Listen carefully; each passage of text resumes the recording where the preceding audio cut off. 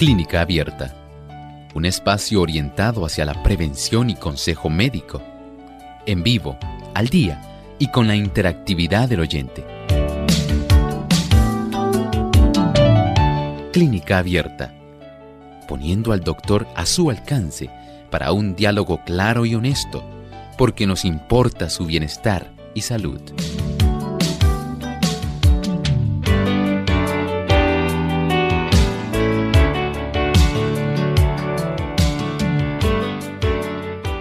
Saludos amigos de Clínica Abierta. Hoy vamos a estar hablando sobre el sarcoma de tejidos blandos, así que no se pierda nuestro tema en el día de hoy.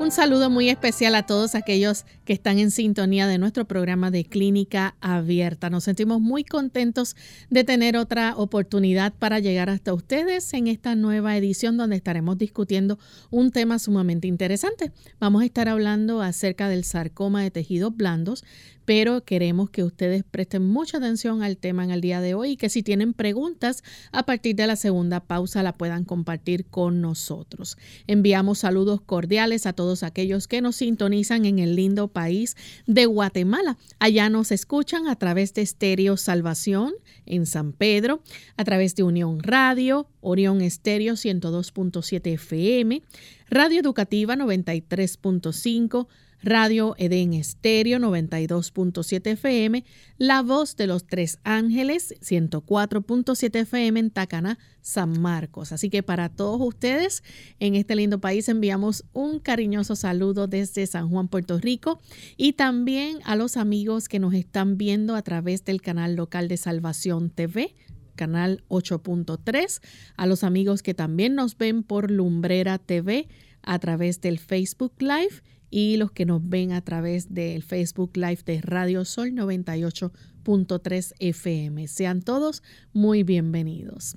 Y como todos los días tenemos y contamos con la presencia del doctor Elmo Rodriguez. Saludos, doctor. ¿Cómo se siente hoy? Muy bien. ¿Y Lorraine, cómo se encuentra? Bien, feliz de estar aquí con usted y con cada uno de nuestros amigos. Agradable, muy bien. También queremos agradecer al equipo técnico que facilita esta transmisión.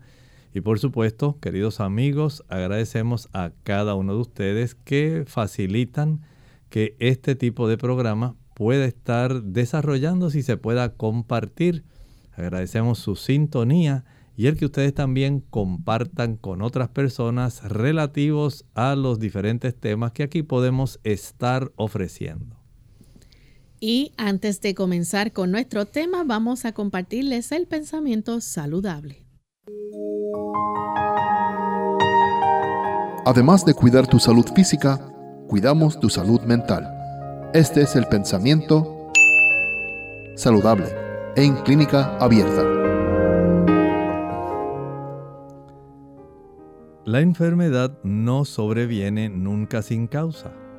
Descuidando las leyes de la salud, se le prepara el camino y se le invita a venir. Muchos sufren las consecuencias de las transgresiones de sus padres. Si bien no son responsables de lo que hicieron estos, es sin embargo su deber averiguar lo que son o no son las violaciones de las leyes de la salud. Deberían evitar los hábitos malos de sus padres y por medio de una vida correcta ponerse en mejores condiciones. Hay una razón por la cual cada uno de nosotros tiene la responsabilidad de facilitar que haya un conocimiento inteligente respecto a las situaciones de enfermedad que cada uno pueda estar padeciendo. En ese sentido, el que nosotros podamos tratar de indagar todo aquello que pudiera estar relacionado con la razón por la cual muchas personas desarrollan situaciones difíciles, situaciones que les desarrollan dolor, inflamación, enfermedad, sufrimiento. Situaciones que pudieran evitarse o que pudieran corregirse. Mientras esté a nuestro alcance, tenemos la oportunidad de poder hacer algo y en ese sentido es responsabilidad personal tratar de hacer lo mejor posible por evitar que la situación se agrave, se empeore. En ese aspecto hay este deseo en que nosotros podamos ilustrarnos, capacitarnos, tener un mejor conocimiento para poder entonces tener una visión y un desarrollo diferente de las situaciones que nos aquejan. Esto es parte de nuestro quehacer, tiene que ver con nuestra vida. Pasar por alto ese deseo y esa responsabilidad de indagar aquello que pudiera afectarnos y pudiera desencadenar una enfermedad o agravarla. Eso es una de nuestras responsabilidades como seres humanos. Corregirlo es un deber y evitarlo es mucho mejor. Que el Señor nos ayude a ver nuestra responsabilidad como entes individuales, responsables, personales, para poder tratar mejor nuestro cuerpo. Gracias, doctor, por compartir con nosotros el pensamiento saludable. Y tomando esto en cuenta, vamos entonces a iniciar con nuestro tema para el día de hoy. Vamos a estar hablando acerca del sarcoma de tejidos blandos. Y está esto relacionado, ¿verdad?, con el cáncer. Vamos a estar tocando ese detalle y otros más en nuestro tema del día de hoy. Pero primero que nada, vamos a dejar que el doctor nos explique entonces qué es el sarcoma de tejidos blandos, doctor. Siempre que pensamos en cáncer, estamos inmediatamente visualizando una enfermedad donde tenemos un cúmulo de células que se han unido, se están reproduciendo de una manera totalmente anormal. Y este tipo de cáncer, que es el que hoy nos ocupa en nuestro tema de clínica abierta, corresponde a un tipo de cáncer que puede desarrollarse en diferentes áreas.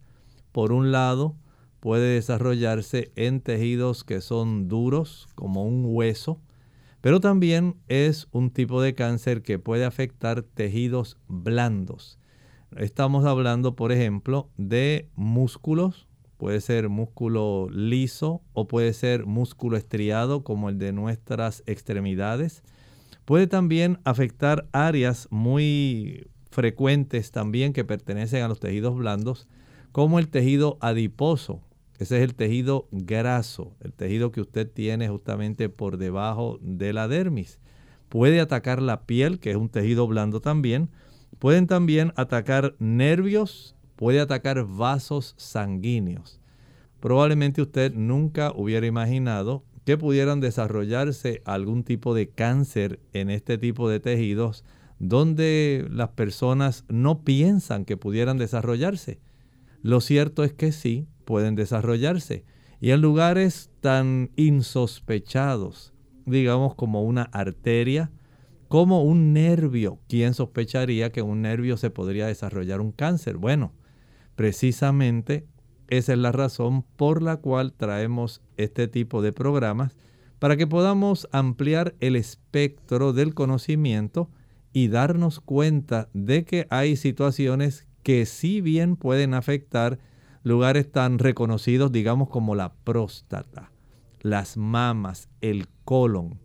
Pero ahora tenemos que cambiar un poco nuestra mirada y dar esa nueva visión de que hay otras áreas que a veces no sospechamos y como no son tan frecuentes los desarrollos malignos, porque de eso hablamos del sarcoma, es un tumor que no es benigno, es un tumor maligno que puede desarrollarse no solamente en el hueso, sino también en esos otros tejidos blandos. Y deseamos que usted pueda tener más o menos una idea bastante general que pueda ser útil para su bagaje médico y que usted pueda también orientar a otras personas y cuidarse a su vez. Doctor, y cuando hablamos de sarcoma de tejidos blandos, estamos hablando de que se origina precisamente en los tejidos blandos del cuerpo. Definitivamente se puede desarrollar, piense usted, en el cuello. Puede desarrollarse en un brazo, en una pierna, y en esa pierna usted puede rastrearlo probablemente hasta el músculo. Otro podría desarrollarse en un nervio, otro podría desarrollarse en una arteria, podría desarrollarse sencillamente hasta en el tejido adiposo, que usted jamás sospecharía que en los depósitos de grasa que usted tenga en su cuerpo, de ahí se puede desarrollar un sarcoma. pero esta es la realidad. O sea, tenemos este conjunto de situaciones que pueden desarrollarse fácilmente en cualquier tejido blando que compone nuestro organismo.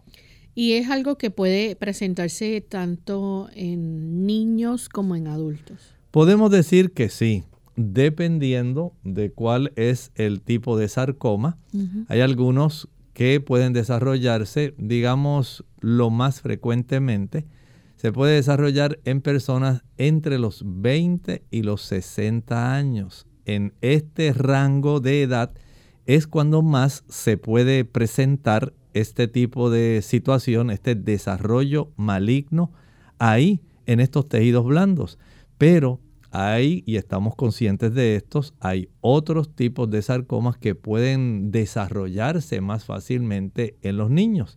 Y esto pues nosotros lo debemos tener en cuenta porque de acuerdo a la probabilidad, el tejido blando del cual se desarrollan, así también entonces podemos decir, puede ser la oportunidad en que se pueda detectar a tiempo o sencillamente haya que requerir un tratamiento intensivo para erradicar este problema. Vamos en este momento a hacer nuestra primera pausa y cuando regresemos vamos a seguir con este interesante tema, así que no se vayan que volvemos en breve. Cáncer de la piel. Hola, les habla Gaby Zabalúa Godard con la edición de hoy de Segunda Juventud en la Radio, auspiciada por AARP. Los latinos venimos en todos los colores y es el color lo que nos hacía pensar que estábamos asegurados contra el cáncer de la piel. Seguramente los latinos que son rubios con ojos claros saben que están a riesgo de contraer cáncer de la piel si sufren de quemaduras de sol, pero muchos hispanos creemos que la piel trigueña nos protege. Un estudio de la Universidad de California del Sur advierte que los latinos están siendo diagnosticados con melanoma, el peor tipo de cáncer de la piel, y se les está encontrando tumores grandes. Las personas con tumores más pequeños o más nuevos sobreviven unos 10 años, pero las personas que tienen tumores grandes solo tienen un 40% de posibilidades de sobrevivir. Aunque el número de latinos diagnosticados aún sigue siendo bajo, la tasa se ha triplicado en los últimos 15 años. Los investigadores creen que los latinos generalmente no conocen los factores de riesgo. Miles Cockburn, el autor del estudio, dice que hay que dar publicidad a esta información para que la gente pueda aprender a hacerse su propio examen y someterse a una revisión médica. El patrocinio de AARP hace posible nuestro programa. Para más información, visite www.aarpsegundajuventud.org www.aarpsegundajuventud.org. El organismo humano es una maquinaria bien maravillosa, pero se puede abusar de ella. La transformación del alimento en sangre buena es un extraordinario proceso y todo ser humano debería estar informado respecto de este asunto. Hola, les saluda la doctora Esther García. Cáncer. ¿Los alimentos tienen un impacto en cuanto a su riesgo? Numerosos estudios han demostrado la relación entre una dieta alta en azúcar y el cáncer. El alto consumo en azúcar se ha vinculado a un mayor riesgo de cáncer de colon, recto, mama, ovarios, útero, próstata, riñón, así como de los cánceres del sistema nervioso central. Una de las razones sugeridas referente al efecto del azúcar sobre el cáncer es que el azúcar debilita el sistema inmunológico. Un estudio publicado por la Asociación Dental del Sur de California encontró que después de consumir solo 24 cucharaditas de azúcar, la capacidad de los glóbulos blancos para destruir las bacterias disminuía en un 92%. Las frutas y verduras son ricas en antioxidantes,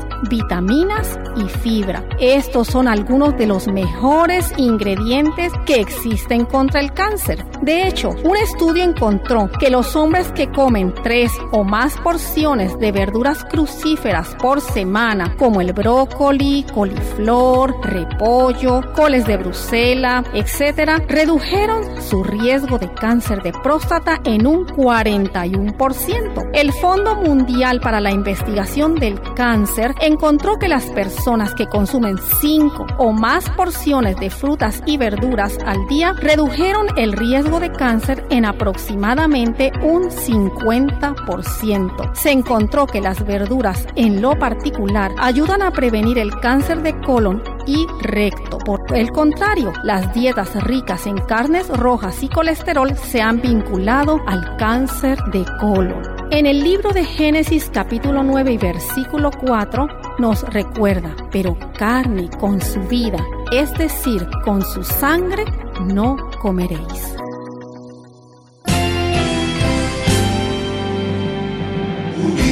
Unidos, unidos, unidos hacia el cielo, siempre unidos. Unidos, unidos, en la testificación de la verdad, en la testificación de la verdad.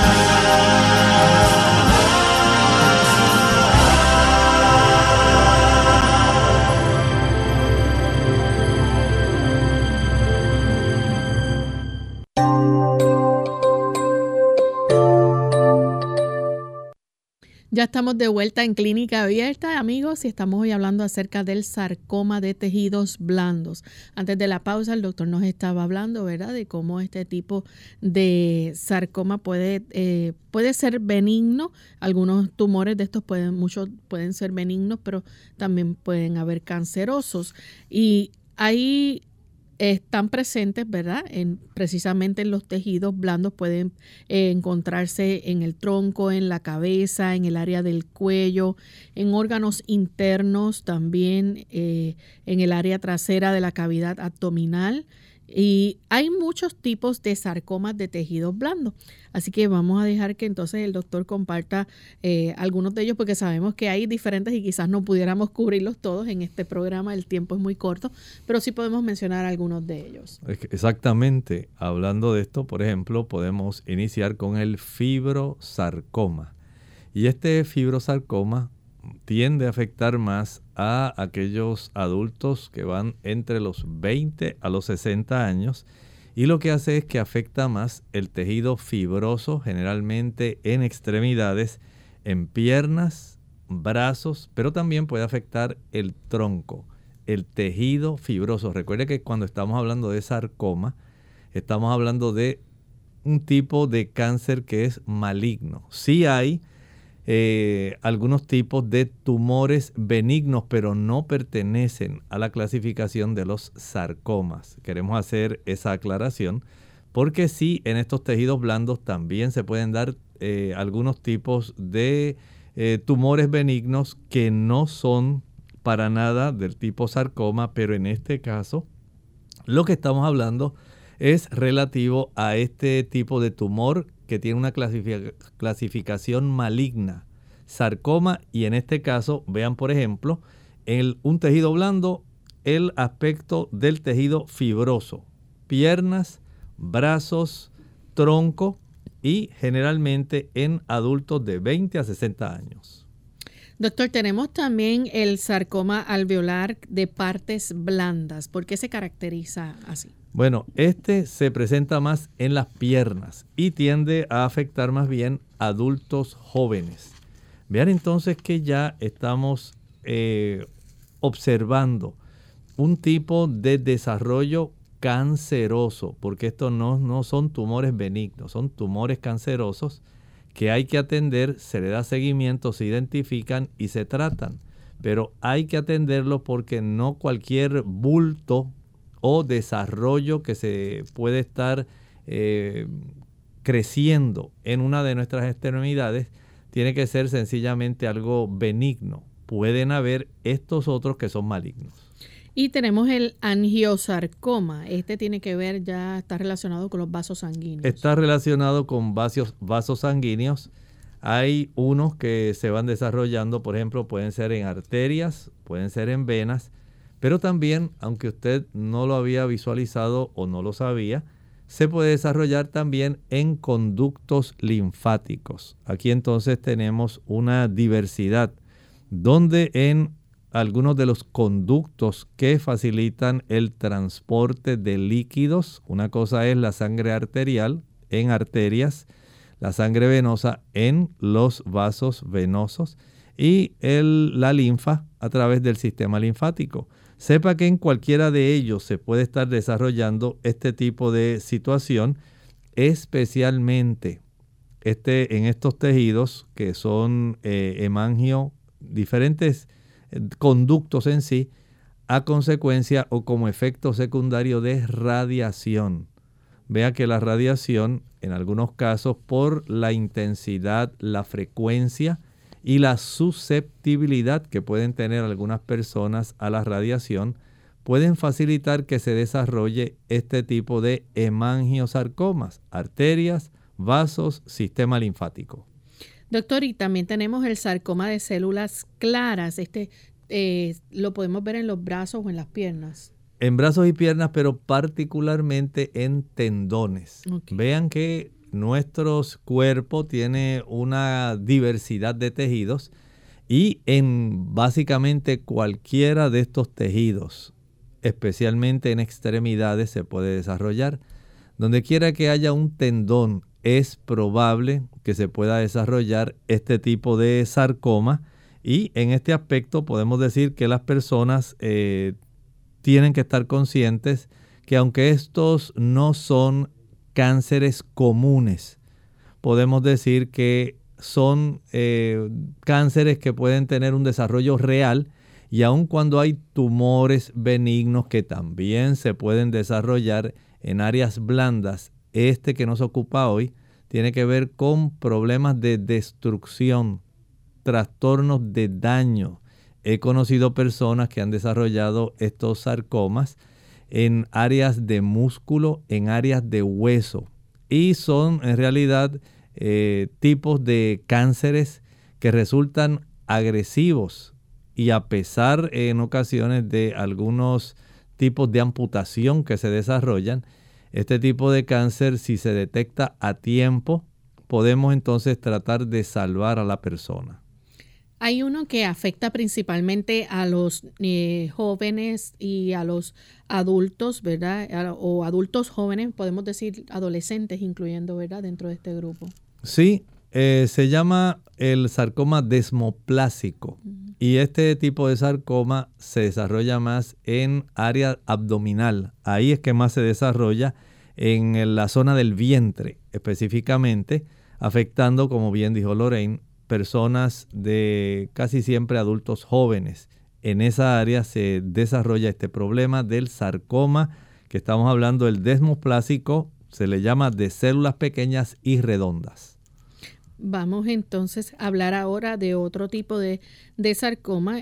Tenemos entonces el sarcoma epitelioide. Así es, este se va a desarrollar debajo de la piel. Ocurre más en la zona de las manos, en cualquiera de los antebrazos. También puede desarrollarse en la zona directamente de los pies o la parte interna de las piernas. Vean cuánta diversidad hay de que este tipo de cáncer se pueda desarrollar en varias áreas donde usted menos se imagina. Tenemos también el sarcoma fibromixoide de bajo grado. En este caso se están afectando más las zonas de los brazos, las piernas y el tronco. Y en este tipo de crecimiento es un crecimiento indoloro. Ustedes saben que muchas personas relacionan el crecimiento de estos diversos cánceres con dolor y molestias. Pero este tipo de cáncer tiende a ser un tipo de cáncer más bien indoloro y afecta a los jóvenes que están en desarrollo y a las personas que están en una edad mediana. También tenemos entonces el sarcoma o el tumor del estroma gastrointestinal. Ya entonces pues tiene que ver más con el tracto digestivo. Así es, en el sistema digestivo se puede desarrollar este otro tipo de tumor. Usted pensaría, bueno, pero si es dentro del estómago, bueno, si es dentro del intestino delgado, se puede desarrollar. Según tenemos el de colon, que es uno de los más comunes, podemos decir, básicamente ocuparía casi el tercer lugar dentro del escalafón de los diferentes tipos de cáncer que afectan a los hombres y a las damas. Podemos identificar en tercer lugar generalmente, además del de pulmón y de próstata en el hombre, además del de pulmón y de mama en la mujer, el de colon generalmente ocupa el tercer lugar. Y en este caso nos damos cuenta de que sí, de que los cánceres se pueden desarrollar en tejido blando del sistema gastrointestinal, pero este también puede desarrollarse y es un sarcoma. No necesariamente es del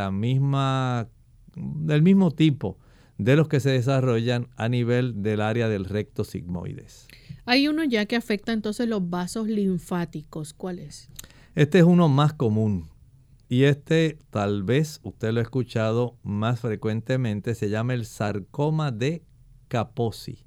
Está afectando el tejido linfático, los vasos linfáticos y sanguíneos. Hace un momento estábamos hablando del angiosarcoma, que generalmente afecta más los vasos arteriales y venosos, pero también puede afectar el sistema linfático y puede desarrollarse un linfosarcoma. Así que tenemos este otro que es el de sarcoma de Kaposi, pero este se origina más dentro del revestimiento, en las células que están en la parte interna de ese tipo de tejido linfático. Ahí es donde más se desarrollan.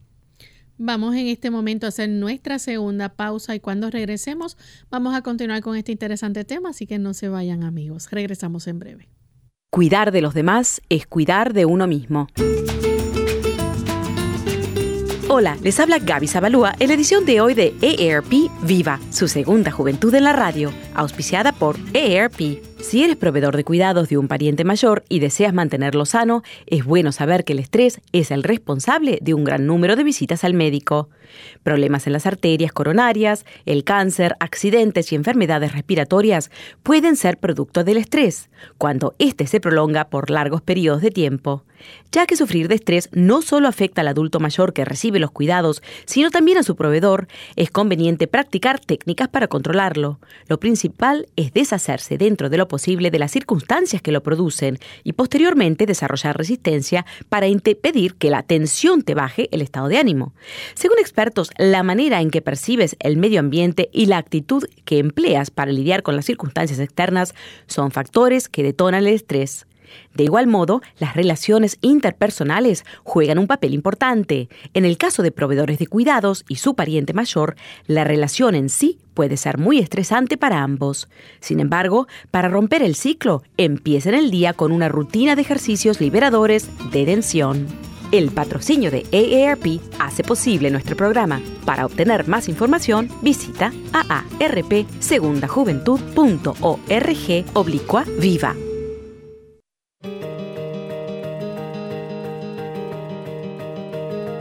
El tejido grasoso en el cuerpo funciona como un órgano más. Además de producir hormonas, también produce muchas sustancias inflamatorias. Son sustancias químicas estas, que hacen con que ocurra una pérdida de la elasticidad adentro de los vasos sanguíneos, sobre todo las arterias, lo que lleva a la deposición del colesterol malo en estos vasos y, consecuentemente, a un cuadro de hipertensión o un cuadro de otros problemas cardiovasculares. Ese tejido, a través de las sustancias proinflamatorias, hace perpetuar la enfermedad. Por eso es muy importante focarse en una alimentación antiinflamatoria. ¿Qué es eso? Entre más crudo, más vegetales integrales, cereales y colores. Entre más colores naturales presentes en la alimentación diaria, mayor el poder antiinflamatorio de los alimentos. En Clínica Abierta te queremos saludable. Por eso deseamos que practiques los 8 remedios naturales.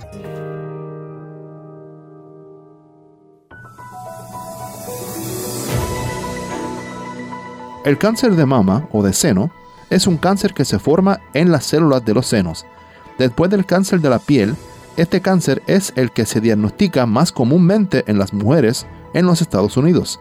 Este cáncer puede ocurrir tanto en los hombres como en las mujeres, pero es mucho más frecuente en las mujeres. El apoyo significativo para crear conciencia para el cáncer de seno y los fondos para la investigación han ayudado a avanzar en el diagnóstico y tratamiento de este tipo de cáncer. Los índices de supervivencia para el cáncer han aumentado y el número de muertes asociadas con esta enfermedad continúa reduciéndose, en su mayor parte a causa de factores como una detección más temprana, un nuevo acercamiento personalizado al tratamiento y una mejor comprensión de la enfermedad.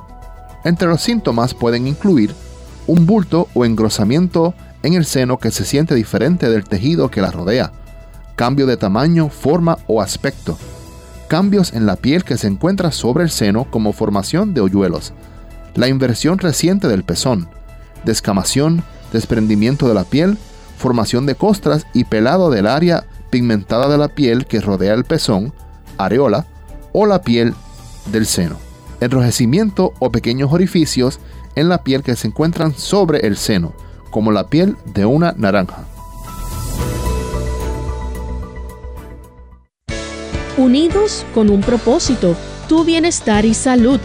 Es el momento de hacer tu pregunta llamando al 787-303-0101 para Puerto Rico, Estados Unidos 1866-920-9765 y llamadas internacionales al 787-763-7100 o al 787-282-5990. Clínica Abierta, trabajando para ti.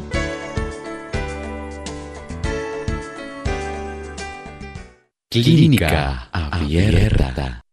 Estamos de vuelta en Clínica Abierta, amigos, y continuamos con este interesante tema del sarcoma de tejidos blandos.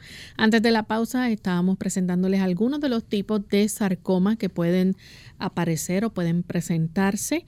Si tienen preguntas con relación a esto, pueden comunicarse con nosotros. Pero queremos seguir compartiendo o mencionando algunos otros. Doctor, tenemos el leiomiosarcoma. Esto es un tipo de cáncer que está en el tejido muscular, comienza ahí. Sí, pero en este caso estamos hablando del músculo liso, leiomiosarcoma. Estamos hablando de músculo liso y cómo se desarrolla básicamente en el abdomen. Ustedes recordarán que al recordar la histología, esa es la ciencia que estudia los tejidos de nuestro cuerpo, encontramos que en nuestro sistema digestivo principalmente, ahí tenemos una composición enorme de estos músculos lisos. Gracias a eso es que nosotros tenemos la propulsión a lo largo de nuestro sistema digestivo. Este músculo liso que va poco a poco desarrollando una onda de peristalsis, una onda que propulsa, impulsa el tipo de producto que está dentro de ese intestino en la dirección que va de la boca hacia el ano. Y este músculo es uno de los que más puede afectarse y facilitar el desarrollo de este tipo de leiomiosarcoma. Tenemos entonces los liposarcomas. Estos son ya conformados por grasa. Son desarrollados más bien en tejido graso, ocurre más en las personas de 50 a 65 años aproximadamente y se desarrollan más en el área de los muslos y también en las rodillas. Tejido graso, pero que tenemos en esas dos áreas, pueden entonces facilitar que en esta edad, en este rango de edad, pueda desarrollarse. Y también podemos mencionar el mesenquimoma maligno. Sí, estamos hablando aquí, este tipo de sarcoma en sí va a facilitar que, pues, aunque es poco común, se puedan desarrollar estas situaciones tan difíciles como este tipo de cáncer en este tipo de tejido mesenquimatoso. Tenemos entonces los tumores que son ya malignos de vaina de nervio periférico. ¿Qué incluye esto? En la composición o la formación, ¿verdad?, que tienen nuestras neuronas y áreas que tenemos, como por ejemplo ganglios también. Ganglios, me estoy refiriendo ahora a o en la composición de nuestro sistema nervioso. Hay áreas que son ganglionares y en estas áreas también se pueden desarrollar, especialmente en las prolongaciones de los nervios que tenemos en nuestro cuerpo, como por ejemplo un neurofibrosarcoma. Ahí usted tiene un tipo de sarcoma. En otras ocasiones, si se desarrolla en la envoltura directamente donde están las células de Schwann, eso se llama un schwannoma. Son sarcomas de tejidos blancos. Recuerden que estamos hablando de cáncer maligno, no estamos hablando de tumores benignos. Y este tipo de cáncer maligno, al clasificarse, porque desde el punto de vista de los tejidos, el patólogo, una vez se obtiene la muestra del tejido, va a analizar de dónde procedió el desarrollo del tipo de cáncer. Y de acuerdo a la ubicación, en este caso, si se desprende de las células que están básicamente facilitando la cubierta de nuestros nervios. Como usted tiene un cable en su casa, en su cablería eléctrica, y ese cable puede tener un color blanco, color negro, color verde, a veces también color rojo. Ese tipo de aislante, esa cubierta que está sobre esos hilos de cobre generalmente, algunos antes eran sólidos, ahora son como trenzados. Esa cubierta en nuestro sistema nervioso está dado por esas células de Schwann que facilitan el depósito de la mielina. Y cuando se desarrollan en esa área, este schwannoma es un sarcoma maligno que se origina en esas células específicas. Doctor, tenemos uno que se considera como un cáncer de bajo grado. ¿Por qué? Bueno, aquí estamos hablando de un myxofibrosarcoma.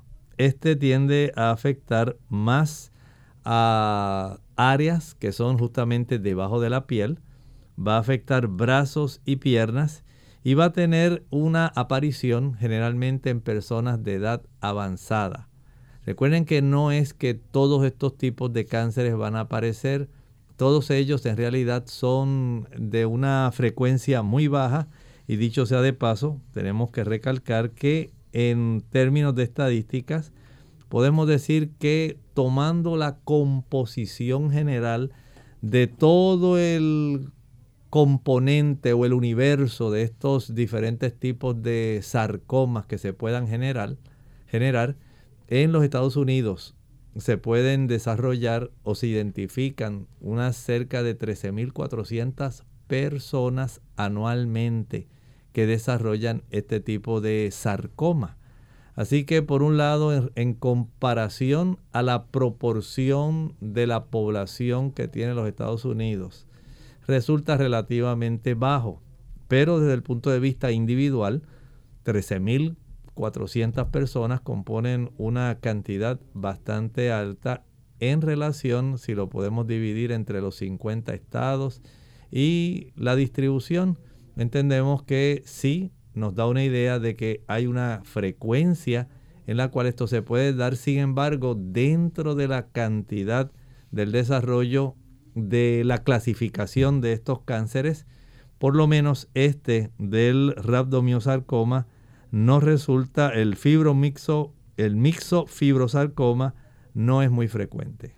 Y tenemos entonces el fibrosarcoma infantil que afecta, entonces es común en los niños menores. Exactamente, aquí estamos hablando más bien de estos tejidos que van a estar afectándose, desarrollando el problema y más frecuentemente en los niños. Vean que cada una de estas clasificaciones nos habla de un origen, de un tejido que está facilitando el desarrollo de este tipo de cáncer maligno. Y tenemos entonces que con más frecuencia están los tumores fibrosos solitarios, que esos pues son benignos. Bueno, en este tipo de situación donde podemos estar pensando ya, como hablábamos hace un momento, no solamente de los sarcomas, que son los malignos, hay unos tejidos que ya comienzan a dar muestras de un desarrollo tumoral, pero que en ocasiones este desarrollo tumoral no es un tumor maligno, sino un tumor benigno. Y en esa clasificación los podemos decir que además de los tumores malignos de tejidos blandos, hay también unos tumores de tejidos blandos intermedios y hay otros tumores de tejidos blandos que son benignos. Así que hay una zona que podemos clasificar que resulta bastante indiferenciada, donde pueden malignizar ciertos tejidos, aunque afortunadamente en algunos solamente el crecimiento se desarrolla sin que malignicen, que entonces entraría en la clasificación de esos tumores de tejidos blandos que podemos decir serían benignos. Por ejemplo, Lorraine, podemos hablar, de los elastofibromas, que es un tumor benigno de tejido fibroso. Tenemos los fibromas, que también son tumores benignos de tejidos fibrosos. Los histiocitomas fibrosos son tumores también benignos. Los glómicos son benignos. Los tumores de células granulares, hay unos hemangiomas que probablemente usted los ha visto que le crecen en la piel, que usted observa como si fuera una verruguita, pero es una verruguita roja que está llenita de muchos capilares. Eso es una clasificación de un tumor benigno de tejido blando. Están los hibernomas, los lipomas, que estos son frecuentes, Lorraine. Los tenemos aquí, son tumores benignos muy comunes en el tejido que se está conformando por grasa. Y las personas llaman y dicen, doctor, ¿habrá algo natural que pueda facilitar que esta cantidad de grasa que ya me ha salido anteriormente, pueda esto desaparecer? Bueno, sepa que eso es un tumor benigno de grasa que le ha salido ahí. Y están los leiomiomas. Estos son frecuentes encontrar. Las damas a veces llaman y preguntan, mire doctor, me encontraron y dicen un fibroma en mi útero, ¿qué se puede hacer? Ahí estamos hablando de un tumor benigno del tejido muscular que tiene el área del útero. Y estos son generalmente tejidos benignos que se pueden clasificar en esta categoría. Continuamos con los lipoblastomas, que son benignos y se desarrollan más bien en la grasa.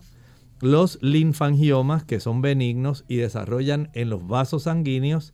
Los mixomas, que se desarrollan más en músculos.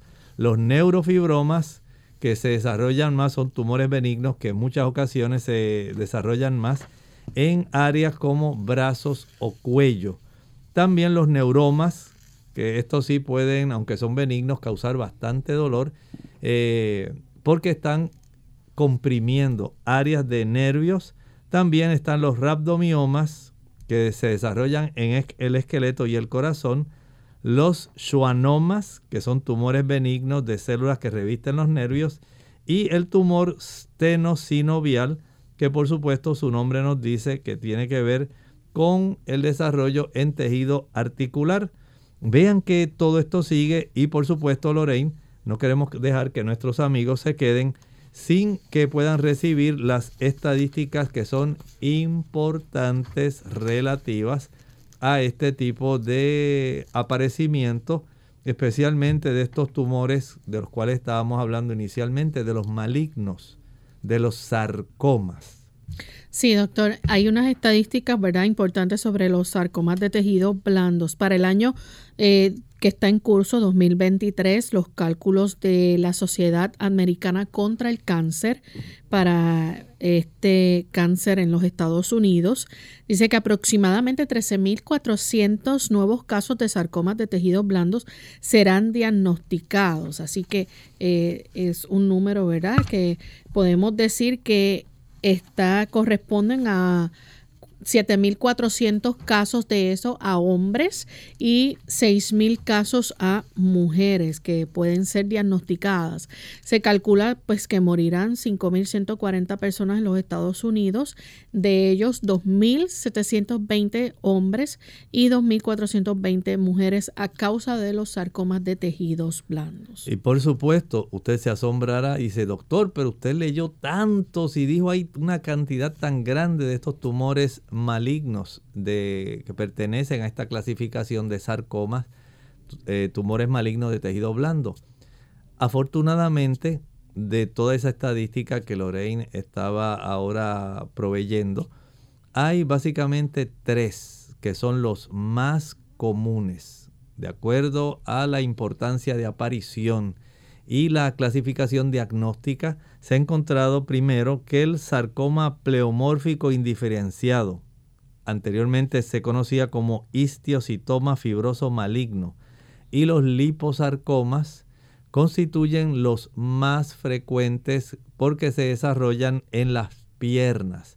O sea que de todo el conjunto que mencionamos, para que ustedes vean cómo hay una gran diversidad de tejidos blandos que pueden malignizar, de todos esos, el sarcoma pleomórfico y el liposarcoma van a ser los más comunes y se desarrollan preferiblemente en su formación maligna. Se observan más en las piernas y el leiomiosarcoma se observa más en abdomen.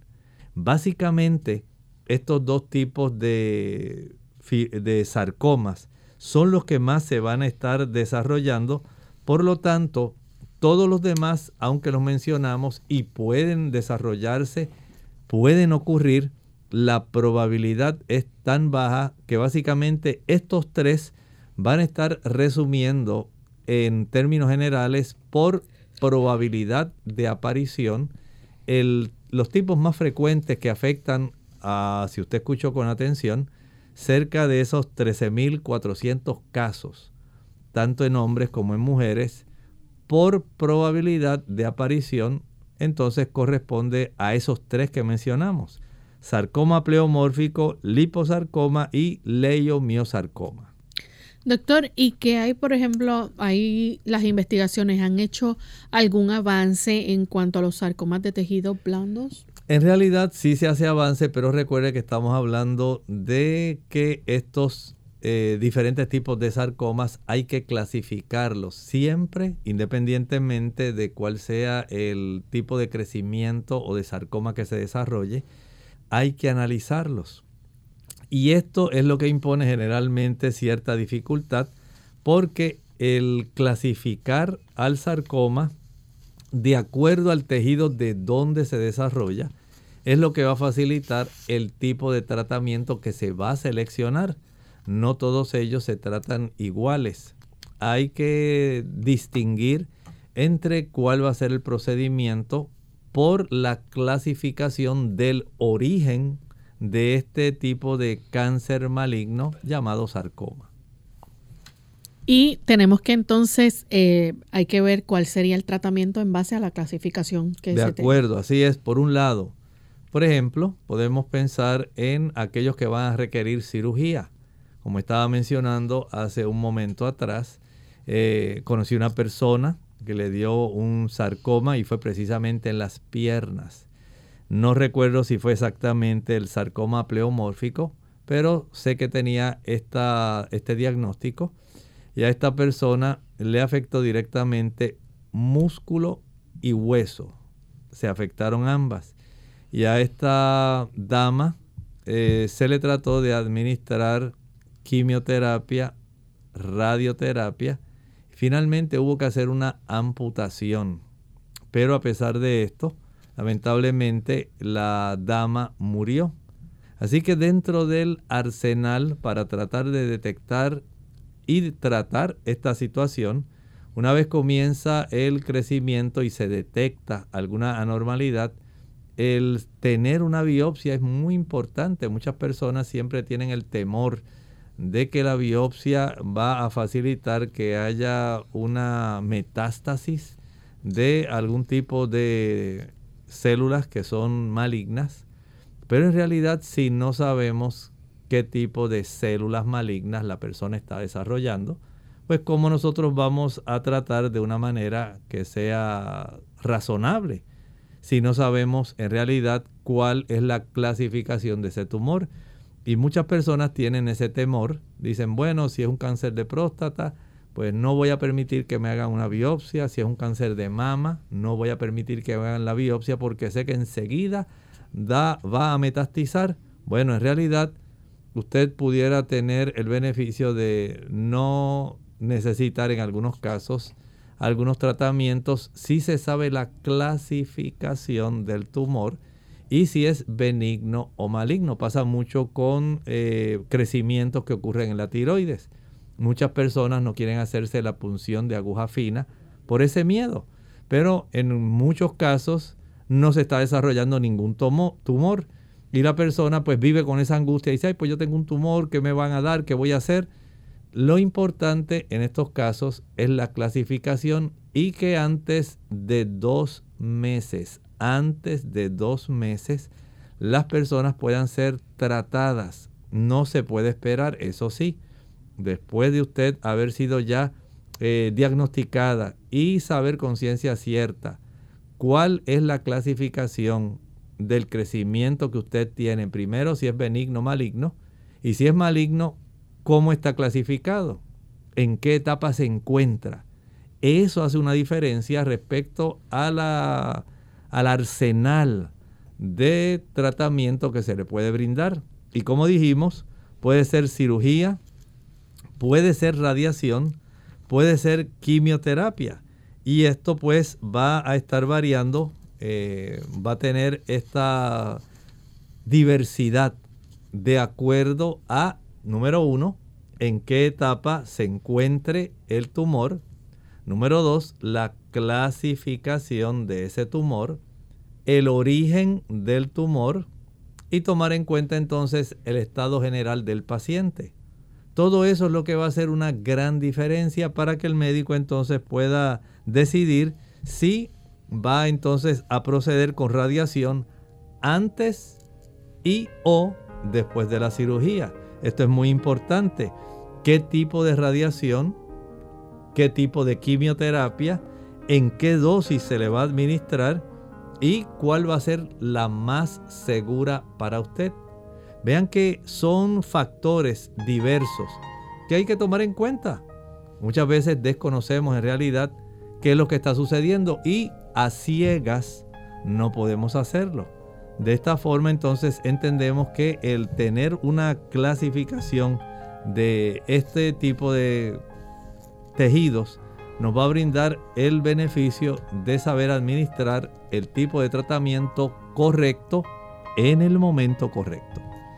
Bien, lamentablemente ya se nos ha acabado el tiempo, pero agradecemos al doctor por la orientación que nos ha dado en cuanto a los tipos, ¿verdad?, de sarcoma de tejido blando, y esperamos que nuestros amigos pues hayan podido entender un poco más sobre este tema. Ya para finalizar, queremos recordarles que mañana tenemos nuestro segmento de preguntas donde se pueden comunicar con nosotros para hacer cualquier tipo de consulta.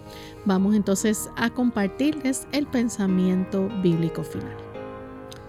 Hablando de la caída de Babilonia, que encontramos en el capítulo 18 del libro de Apocalipsis.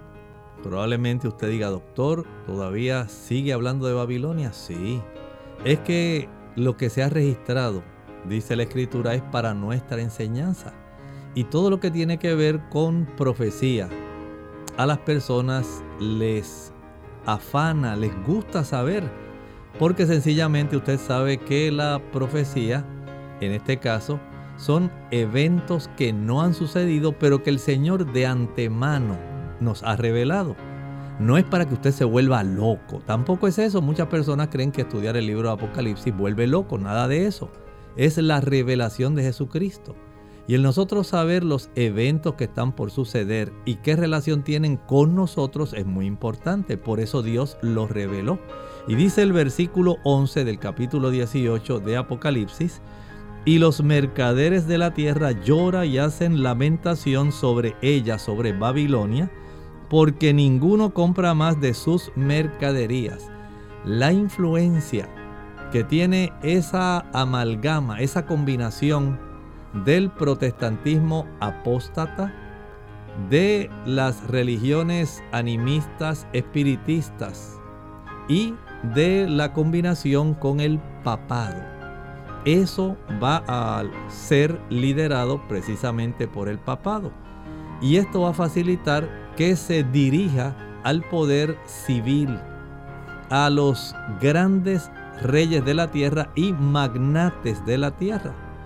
Ellos también van a sufrir a consecuencia de los juicios que van a estar cayendo sobre Babilonia. Van a sufrir tanto una hecatombe política como una hecatombe económica. La Escritura nos lo anticipa para que cuando suceda nosotros podamos creer en lo que Dios ha revelado. Bien, amigos, nosotros hemos llegado al final de esta edición.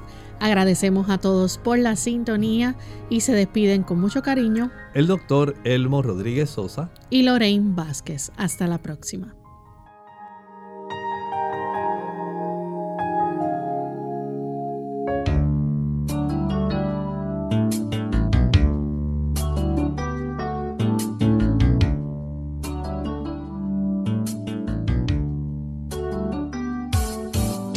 Clínica Abierta. No es nuestra intención sustituir el diagnóstico médico. Antes de poner en práctica cualquier consejo brindado en este programa, usted debe consultar con su médico. Hasta la próxima.